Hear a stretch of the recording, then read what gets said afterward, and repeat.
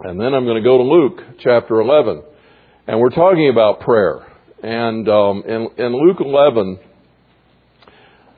Jesus' disciples come to him and they want to know something about the subject of prayer. As I was meditating on this week, I kind of had a flashback in my mind of attending a pastor's meeting in Birmingham, Alabama, many years ago. I was about a year into my ministry vocationally after college, and we had enough Christian Missionary Alliance churches in the Birmingham area that we could have a local ministers group of just the official workers in the greater Birmingham region. And so we met once a month, and I remember it was probably about 25 or 26. I was trying to think of that this morning. Probably 23 or 4. I was fairly young. And I went to this group, and I was really excited. I was going to be starting a study on prayer, and I announced that I was going to be teaching on the subject of prayer. And one of the guys there who was at the other end of his career, he was about ready to retire, and he said, prayer. He said, wow. He said, prayer is a mystery.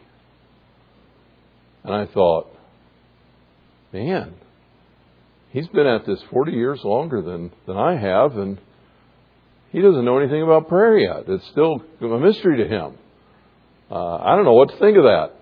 Well, I'm here to tell you this morning that 40 years later, I think I know what he meant.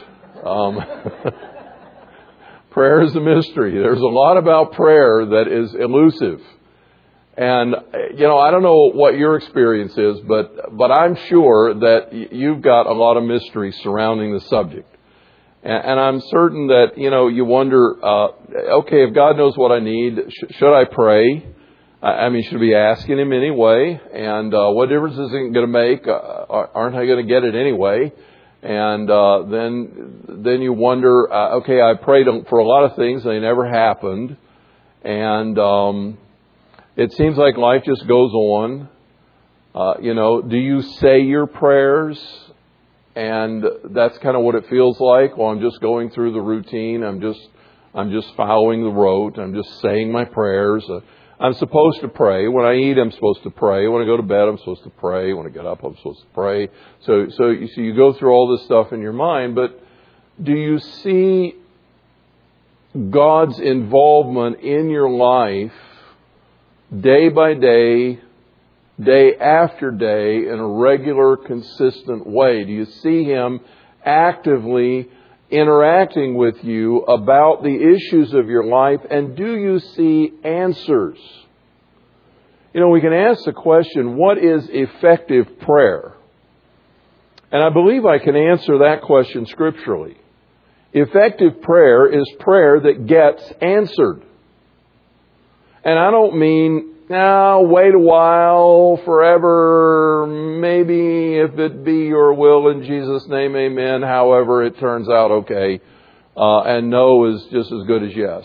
No, effective prayer is prayer that you know that God has answered in the affirmative. He has given you a response that you were looking for. That's effective prayer. I think I can support that biblically. And so the question is, how do we pray effectively? And I think that was on the disciples' mind when they asked Him in the first part of Luke 11, Lord, teach us to pray. The Jews prayed all the time. They prayed when they washed their hands. They prayed when they fixed their food. They prayed when they ate their food. They prayed after they ate their food. They prayed in the morning. They prayed at night. They prayed when they went to the synagogue. They prayed about everything. And they had prayers, they said. They went through the ritual and the form, and they prayed those prayers. And I'm not dissing litany right now, by the way. I think you can pray certain kind of liturgical prayer and mean it and be involved in it, and it can be genuine and sincere. So I'm not particularly criticizing that entirely as a method of prayer. I had a very, very good friend here before he moved to Minnesota to become district superintendent of the Missouri Synod District in that region. And he pastored Zion Lutheran. His name was Tom Acton. And, of course, being the Missouri Synod, he was in a liturgical church. And being a former Southern Baptist, I'm about as liturgical as they come. And so it was an interesting combination. But we had a great fellowship together because he really loved the Lord. And he really knew the gospel, and he really preached the gospel. And I remember talking with him about the vestry and vestments. That's the first time I ever really understood what a vestry was. I mean, again, I came up with Baptist. We didn't know. We had a vestry, but it was the place where everybody kind of got together and congregated, or the narthex or whatever, but it was off to the side. Anyway, that's neither here nor there. But Tom, was talking, because I you know what I wear when I preach. Well, he put on a collar and a gown and, a robe and all that kind of stuff. And so we were talking about that one day, and he says, when I go into the vestry and I put on the vestment, he said, for me, that is a very solemn moment. He said, it's a very profound time of worship, because he said, I'm donning a mantle, a garment that signifies the anointing of the Holy Spirit.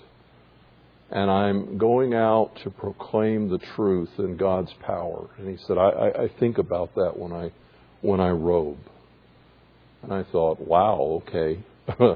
If that's what's going through your heart and mind, I heartily endorse that. That is really, really neat.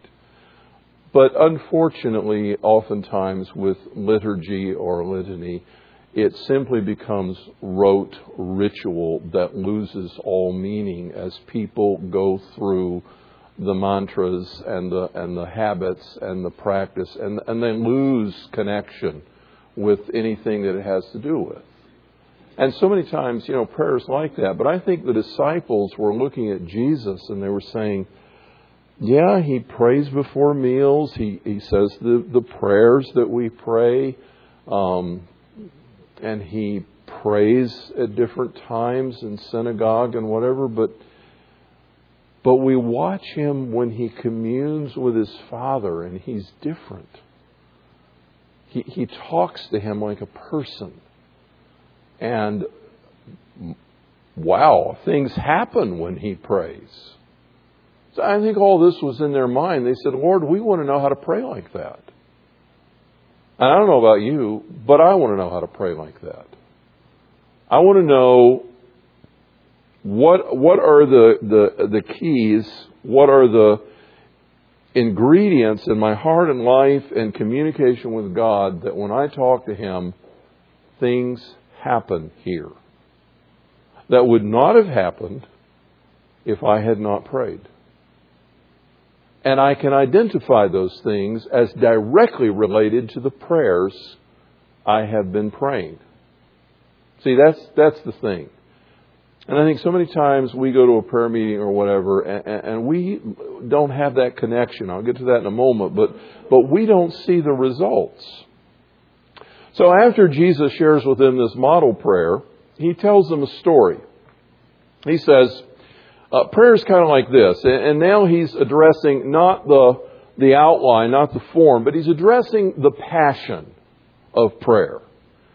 And He said, it's like if one of you has a friend that shows up at your house at midnight. Now, it's kind of interesting when you read this passage, and one of the commentators, I think it was Ironside, noticed this, that it could actually be translated, a friend had gotten off his way. It almost, you wonder, why would somebody show up at midnight? Most people don't plan to arrive at midnight. And so the suggestion is that perhaps something happened on his journey and it sort of waylaid him in one way or another. And he says, well, I have this friend over here in this town, and I can go to his house and he'll give me a place to rest and he'll give me some food and I can be refreshed and I'll start again tomorrow. So he shows up at midnight and he knocks on his friend's door, and his friend lets him in. And all of a sudden he realizes with great embarrassment his friend is hungry and he has nothing to give him. And what do you do at midnight? I mean, you can't run out to Meijer. I mean, they couldn't run out to Meijer in the daytime, much less at night. So what do you do when you don't have any food at midnight? And so he says, I know what I'm going to do. I'm going to go to my neighbor's house and I'm going to get some bread from him. Chances are, he's got a family. They probably got some extra bread ready for the morrow, and I'm going to go borrow some bread. So he goes next door to his friend's house, and he knocks on the door, and he calls out, and he says, "Neighbor, I have a friend, and he's hungry. He just showed up at my house. I don't have any food. I need to borrow some bread." You know what it's like when somebody knocks on your door in the middle of the night. You're in bed and you're asleep, and you kind of look out the window and say, "What's going on?" There's no emergency that you can see, and it's like, I'm not going to answer that. So he knocks again. Neighbor, I need some bread. Open up. I've got a friend. I've got a guest. He's hungry. I need some bread. And the guy says, "Go away already. I'm in bed. My kids are in bed. The whole family's asleep. What's wrong with you? It's midnight. Leave me alone." And the guy pounds louder. And he keeps knocking. And I can just see the guy saying to his wife, "Well, we're awake now, and he's obviously not going to quit. So I'm just going to go give him some bread, and he'll go away." So he gets up and he gives him some bread, and he says, "There, take it. Get out of my face. Leave me alone. Let me go back to sleep." And so he goes back, and he's able to serve his friend who has come off the journey. And Jesus says, and if you look down in verse 8 of Luke 11, Jesus says, "I tell you, even though he will not get up and give him anything because he is his friend, yet because of his persistence, he will get up and give him as much as he needs."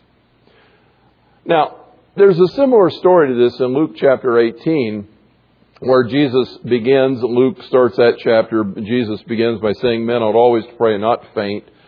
And he talks about a widow who is suffering some injustice. Someone's trying to extort her, or someone's trying to take advantage of her in some way. And there's the local judge. And this local judge is a rascal. He doesn't give one whit about human beings, and he doesn't even respect God. The Bible kind of represents him as an arrogant kind of fellow. And she goes to the judge and she says, "I need help in this situation. I need you to take action on my behalf." And he basically says, "Go away." And so next day he's sitting on his seat, wherever it is, town square, gate, I don't know. He's sitting on the judgment seat in his official capacity. And he looks up, and who's there but this woman again? And she says, "Your Honor, I have a matter that needs your attention." And he says, "Lady, leave me alone." And so she goes away, and then the next day he goes to his bench, and he looks up, and there she is again. "Your Honor, I have a matter that needs attention." Well, this goes on for a while. And finally he says, "You know what? I don't care about this woman. I don't care about her problem. I don't care about the people that are bothering her. I don't even care what God thinks. But she is not going to leave me alone. I'm not going to get any rest until I do something. So I'm going to have to handle this just to get her out of my hair." And so he responds, and he brings a decision, and it solves her situation. And Jesus says, again, "I tell you, even though this judge does not fear God and doesn't care one whit about human beings, he will give her what she wants because she won't let it go." Now, one of the biggest problems that people have when they go to interpret parables is that they try to make too much out of them. In fact, there's a principle about interpreting a parable. A parable is a story that is told to illustrate a point, a single point. We're talking about prayer, and Jesus is talking about a certain kind of passion or attitude in prayer that brings results. We can't get sidetracked with sleepy neighbors and arrogant judges. We can't get sidetracked with all that other stuff because it has no bearing on the meaning of the parable other than to set the stage. What Jesus is really driving at is that the kind of prayer that gets results is prayer that is fervent, passionate, persistent. In fact, as you read on in verse 8, he says, "Yet because of his persistence, he will get up and give him as much as he needs." And this word persistence, or as some translations put it, importunity, is a translator's polite way of saying this gently. The original language actually says, because of his impudence. Because of his impudence. The word here in the Greek means without shame, without modesty, without reverence, brash, brazen, forceful, impudent. Jesus says, I tell you, because of impudence, this guy is going to get what he wants. And the thing that Jesus is underscoring here is a kind of passion that brings results in prayer. It's the kind of passion that says, God, I am not going away until I get an answer. God, I need this, and we're going to talk about it until I get some relief and some solution. I'm not letting this go. It's almost like you begin to pray, and then the next day you go and you say, Lord, here I am again. Now, one of the things that we have to ask ourselves before we move too much further is, Jesus is commending this impudent neighbor and this persistent woman for their diligence and passion.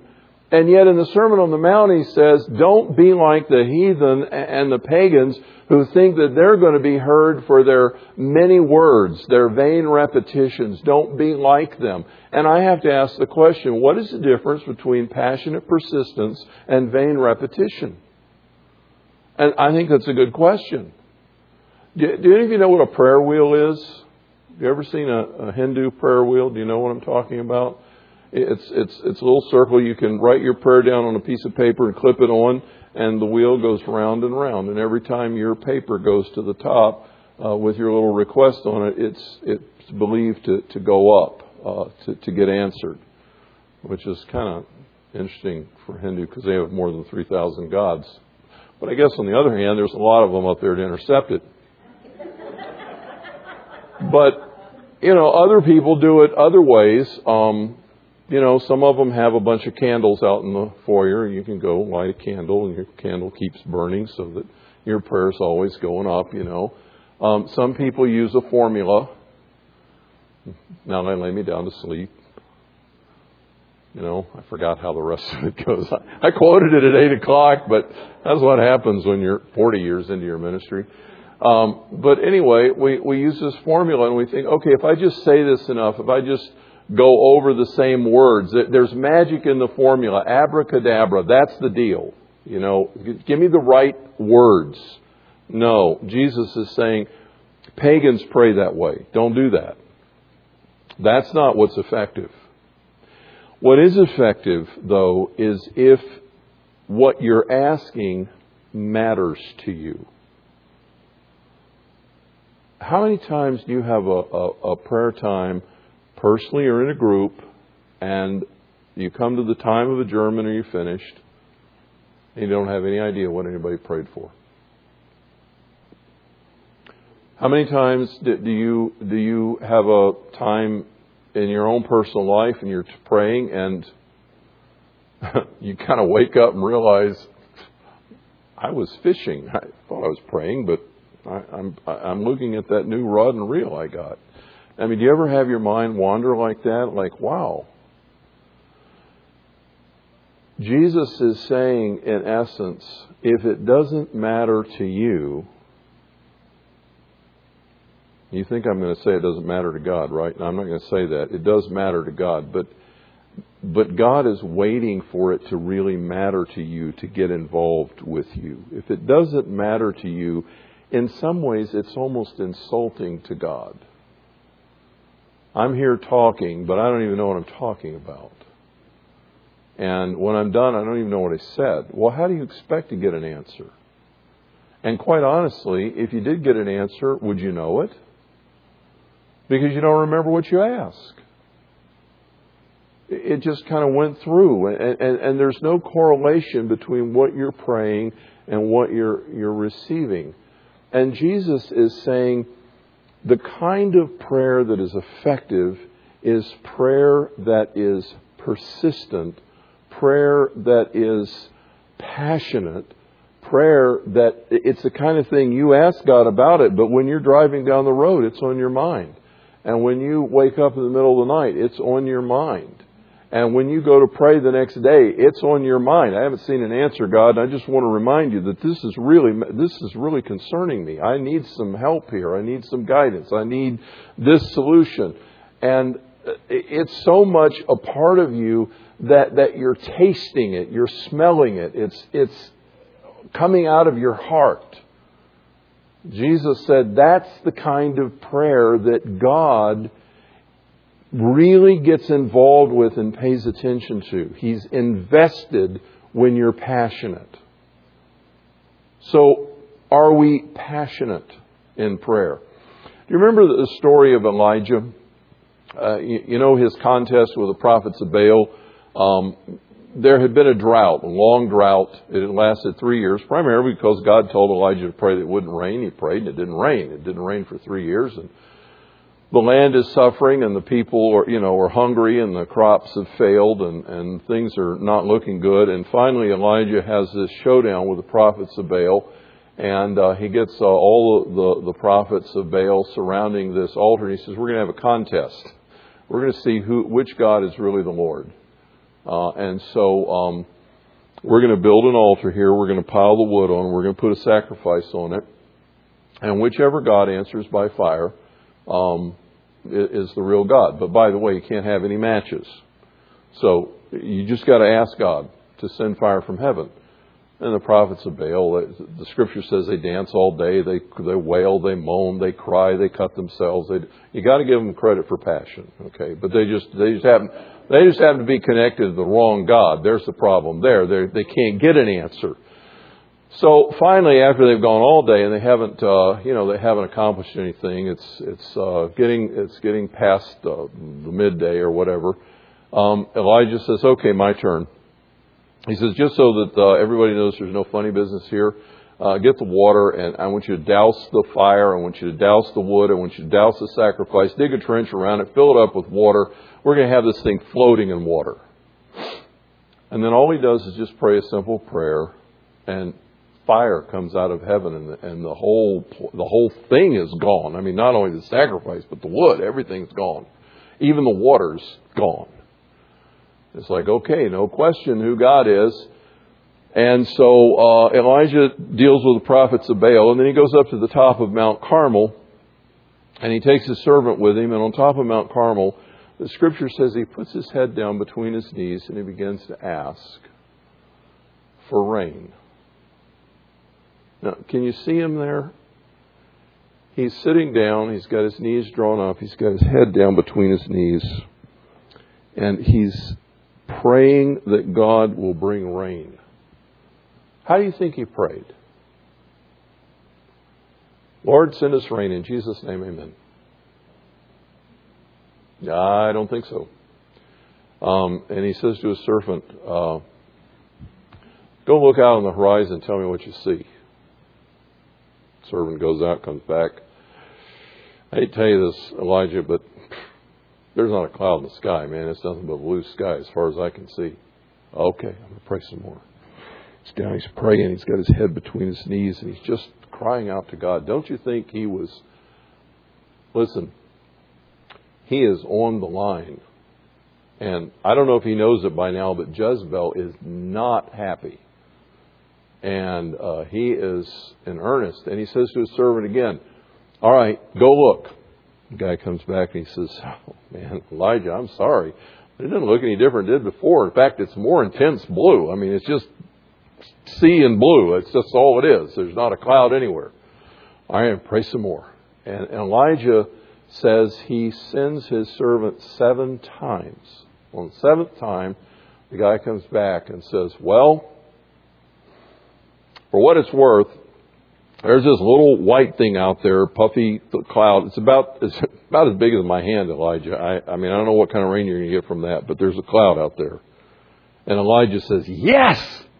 He says, go tell Ahab to get down off the mountain and get back to where he's supposed to be, because he's going to get flooded out in his chariot if he doesn't move right now. And he goes racing down the mountainside, and the Scripture says the storm clouds gather and the rains roll in from the sea and drench the land with water like they desperately needed. And James says, when you're praying for one another, remember Elijah.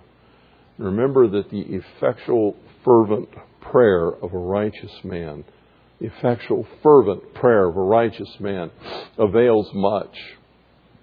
Another time, it's kind of humorous in some ways. Remember when Peter got arrested, they'd already put James to death. It made some of the Jews so happy that they decided, well, we'll arrest Peter, and after the feast, we'll put him to death. And everybody's going to be really ecstatic. And so they arrest Peter, they put him in jail, and the church says, oh, Lord, we've already lost James. We can't lose Peter, too. They call a prayer meeting, and they're together, and they're praying into the night. They're praying through the night. They are earnest. I mean, they really want God to deliver Peter. And then all of a sudden they hear this knock on the courtyard gate, and Rhoda goes out to check to see who's there, and she hears Peter's voice. And the thing I think is kind of funny is she doesn't let him in. She runs back inside and says, "Hi, Peter's voice, his angel or something's out there." And it's like, well, go let him in, And the people were amazed. They weren't even expecting him. Do you ever pray like that? I mean, you're praying so fervently, and then the answer comes, and it's like, wow, I didn't expect that. Well, why not? I mean, they were surprised. But God sent an angel to the prison to not only open the prison door, but walked him right out of there in front of the guards. They didn't even see him. And takes him back to the church and delivers him. And it's like God comes through for them because they are desperate. Lord, we can't do without Peter. We've got to have him. Friends, when you pray, are you desperate? Are you passionate? Do you really know what you want? And are you persistent? I put a note in your study guide, present, active, imperative. It's those Greek verbs again. But Luke had a couple of ways he could have said what he said next, but he's recounting by divine inspiration the words of Jesus in Aramaic, and he's conveying the meaning. And he could have chosen the aorist. Ask, it'll be given. Seek, you'll find. Knock, it'll be opened. End of story. Lord, I want this. Jesus' name, amen. Oh, by the way, if it be your will, Jesus' name, amen. I forgot to say that. And you're done. And that's not what Jesus said. Luke uses a form of the verb that says, start asking and keep on asking. And then start seeking and keep on seeking. And then start knocking and keep on knocking. Because if you keep asking, you will receive. And if you keep seeking, you will find. And if you keep knocking, the door will be opened. And notice the affirmative promises here. For the one who continues to ask, they will receive. And the one who continues to seek, they will find. And the one who keeps on knocking, it will be opened. Now, to be sure, there are times when there's not an opportunity to do a lot of asking, seeking, and knocking. If you're Peter outside the boat in the waves, and you're sinking, Lord, save me. I mean, that's all he had time to say before it was blub, blub, blub, blub. Lord, save me. And that was all it took for Jesus to reach down and save him. If you're in the crisis and you really need the answer right this second, God's not going to, tease you. He's there. He will meet you in that moment. But that's a desperate prayer. I mean, when you're going down, that's a desperate prayer. That's passionate. It's just short passion. I don't have time here. I'm going to die in about 2 minutes. So, Lord, save me. Okay, there's passion there. But what Jesus is getting at is that we are to come to the Father, and as we ask, it's okay to ask again. Maybe ask a different way.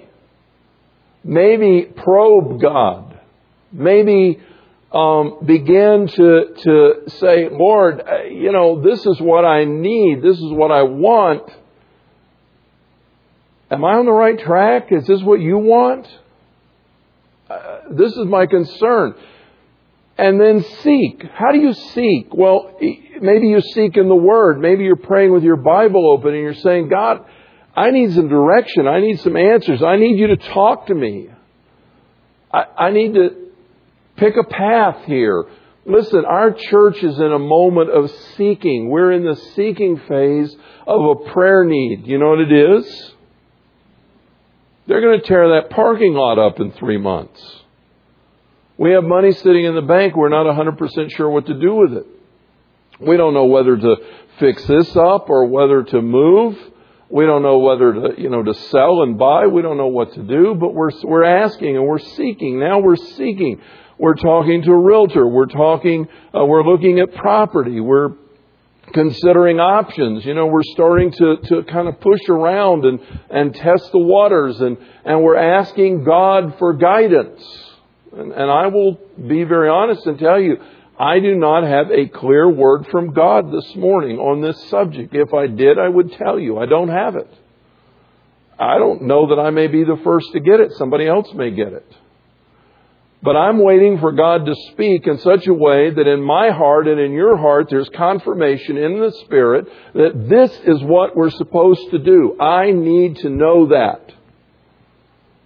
I can't just use my wisdom and smarts and say, okay, church, I think we ought to do this. Well, that scares me. Because I don't know the future. And so I'm seeking. And we're seeking. The CLT is seeking. I hope you're seeking. And then there may come a day when, okay, it's starting to take shape, and now I'm going to start knocking on some doors. As I'm praying, I'm going to be knocking. I'm looking for a solution. And one of those doors is going to open. And we're going to walk through it. And that's what he's talking about here. Does what you're asking matter? Is it important? You say, what is to be will be? What are you, a Muslim? I'm serious. Do you think fate is just in charge? Do you think prayer makes any difference at all? The one that comes to God must believe that He is, and that He is a rewarder of those who seek Him. The Muslims are the ones that say, let God's will be done. And they say it like, nothing I can do about it anyway. Jesus is presenting a totally different paradigm. And it's not just in Luke 11. It's in John 15. It's in Luke 18. It's in many other places. God wants to partner with us. And remember the model prayer. You start out with, Father, the one in heaven, I glorify and magnify your name. Your kingdom come, your will be done. My first priority is your priority. It's your will, it's your purposes, it's your kingdom. I'm very concerned about that, Father. That's my number one issue. We'll get to my needs in just a moment, but I'm praying for your kingdom. Okay? Jesus says God is looking for people that will partner with Him in prayer to take action and see results. Prayer changes things. It creates new circumstances. How do you pray for somebody that's lost? Will God violate their free will and force them to be saved? I don't think so. I don't have any scripture that says He's going to make people get saved. But you remember Paul on the road to Damascus? You remember what Jesus said to him? It's really hard for you to kick against the goads, the spears, the pricks, the prods. Paul, you're swimming upstream, man, and there's things poking at you. It's really tough, isn't it? It's time you came to Jesus. How do you think that happened? Do you think the church says, oh no, Saul is on the loose. Oh, we're done for. Oh, this is a mess. Oh, what are we going to do? He's going to kill us all. Don't you think they were praying? I'm not sure they were praying for Paul to get saved. They may have been praying for God to kill him, for all I know. But it was like that they were praying. They were asking God to take action. Of course they were. And He did. One of the greatest apostles and prolific writers of the New Testament came out of that dramatic conversion because God got a hold of him. How do you pray for a lost person? Scripture after Scripture, you get a whole Bible full of them. Do not let the Holy Spirit rest. Ask every day. Ask. Bring enlightenment. Bring illumination. Bring this Scripture to bear on their heart. Bring them into someone that will share Jesus with them. Cause them to be aware of their sin. Isn't that what the Holy Spirit does? He convicts the world of sin and righteousness and judgment. Make them aware they're going to die someday and face you and go to hell. Bring that to their mind. Lord, over and over, you could pray for a year and not run out of different ways to pray for a lost person. And God will do that. I believe when I ask the Holy Spirit to take action in a person's life, that He does it. He will do that. And when He does it, over time, who knows how the will be broken and worn down, and that person will bend the knee to Jesus Christ. Is God going to make them? No, but their life can sure be miserable until they get it figured out. And you can pray for that. How do you pray for missionaries? How do you pray for people? How do you pray for your family? How do you pray for your friends? So many ways that you can pray. The question is, are you passionate about results? Do you want the answer? Does it matter to you? Do you remember what you prayed a day later, a week later, a month later? Is it on your mind? That's what God is interested in. And Jesus says, when you pray like that, ask and it will be given you, seek and you will find, knock and it will be open. For everyone who asks receives, and the one who seeks finds, and to him who knocks it will be opened. Now next week we're going to talk about snakes and scorpions. But for the time being, I want to draw a big line under passion and suggest that it borders on impudence, desperation. This really matters to me. And God is interested in that. And it leads to an answer. And the answer is not, oh, if it be thy will, whatever, let it be done in Jesus' name, amen. And I'll probably never see that again. No. Effective prayer brings results. Father, teach us how to pray. We need to learn this. We commit it to you in Jesus' name. Amen.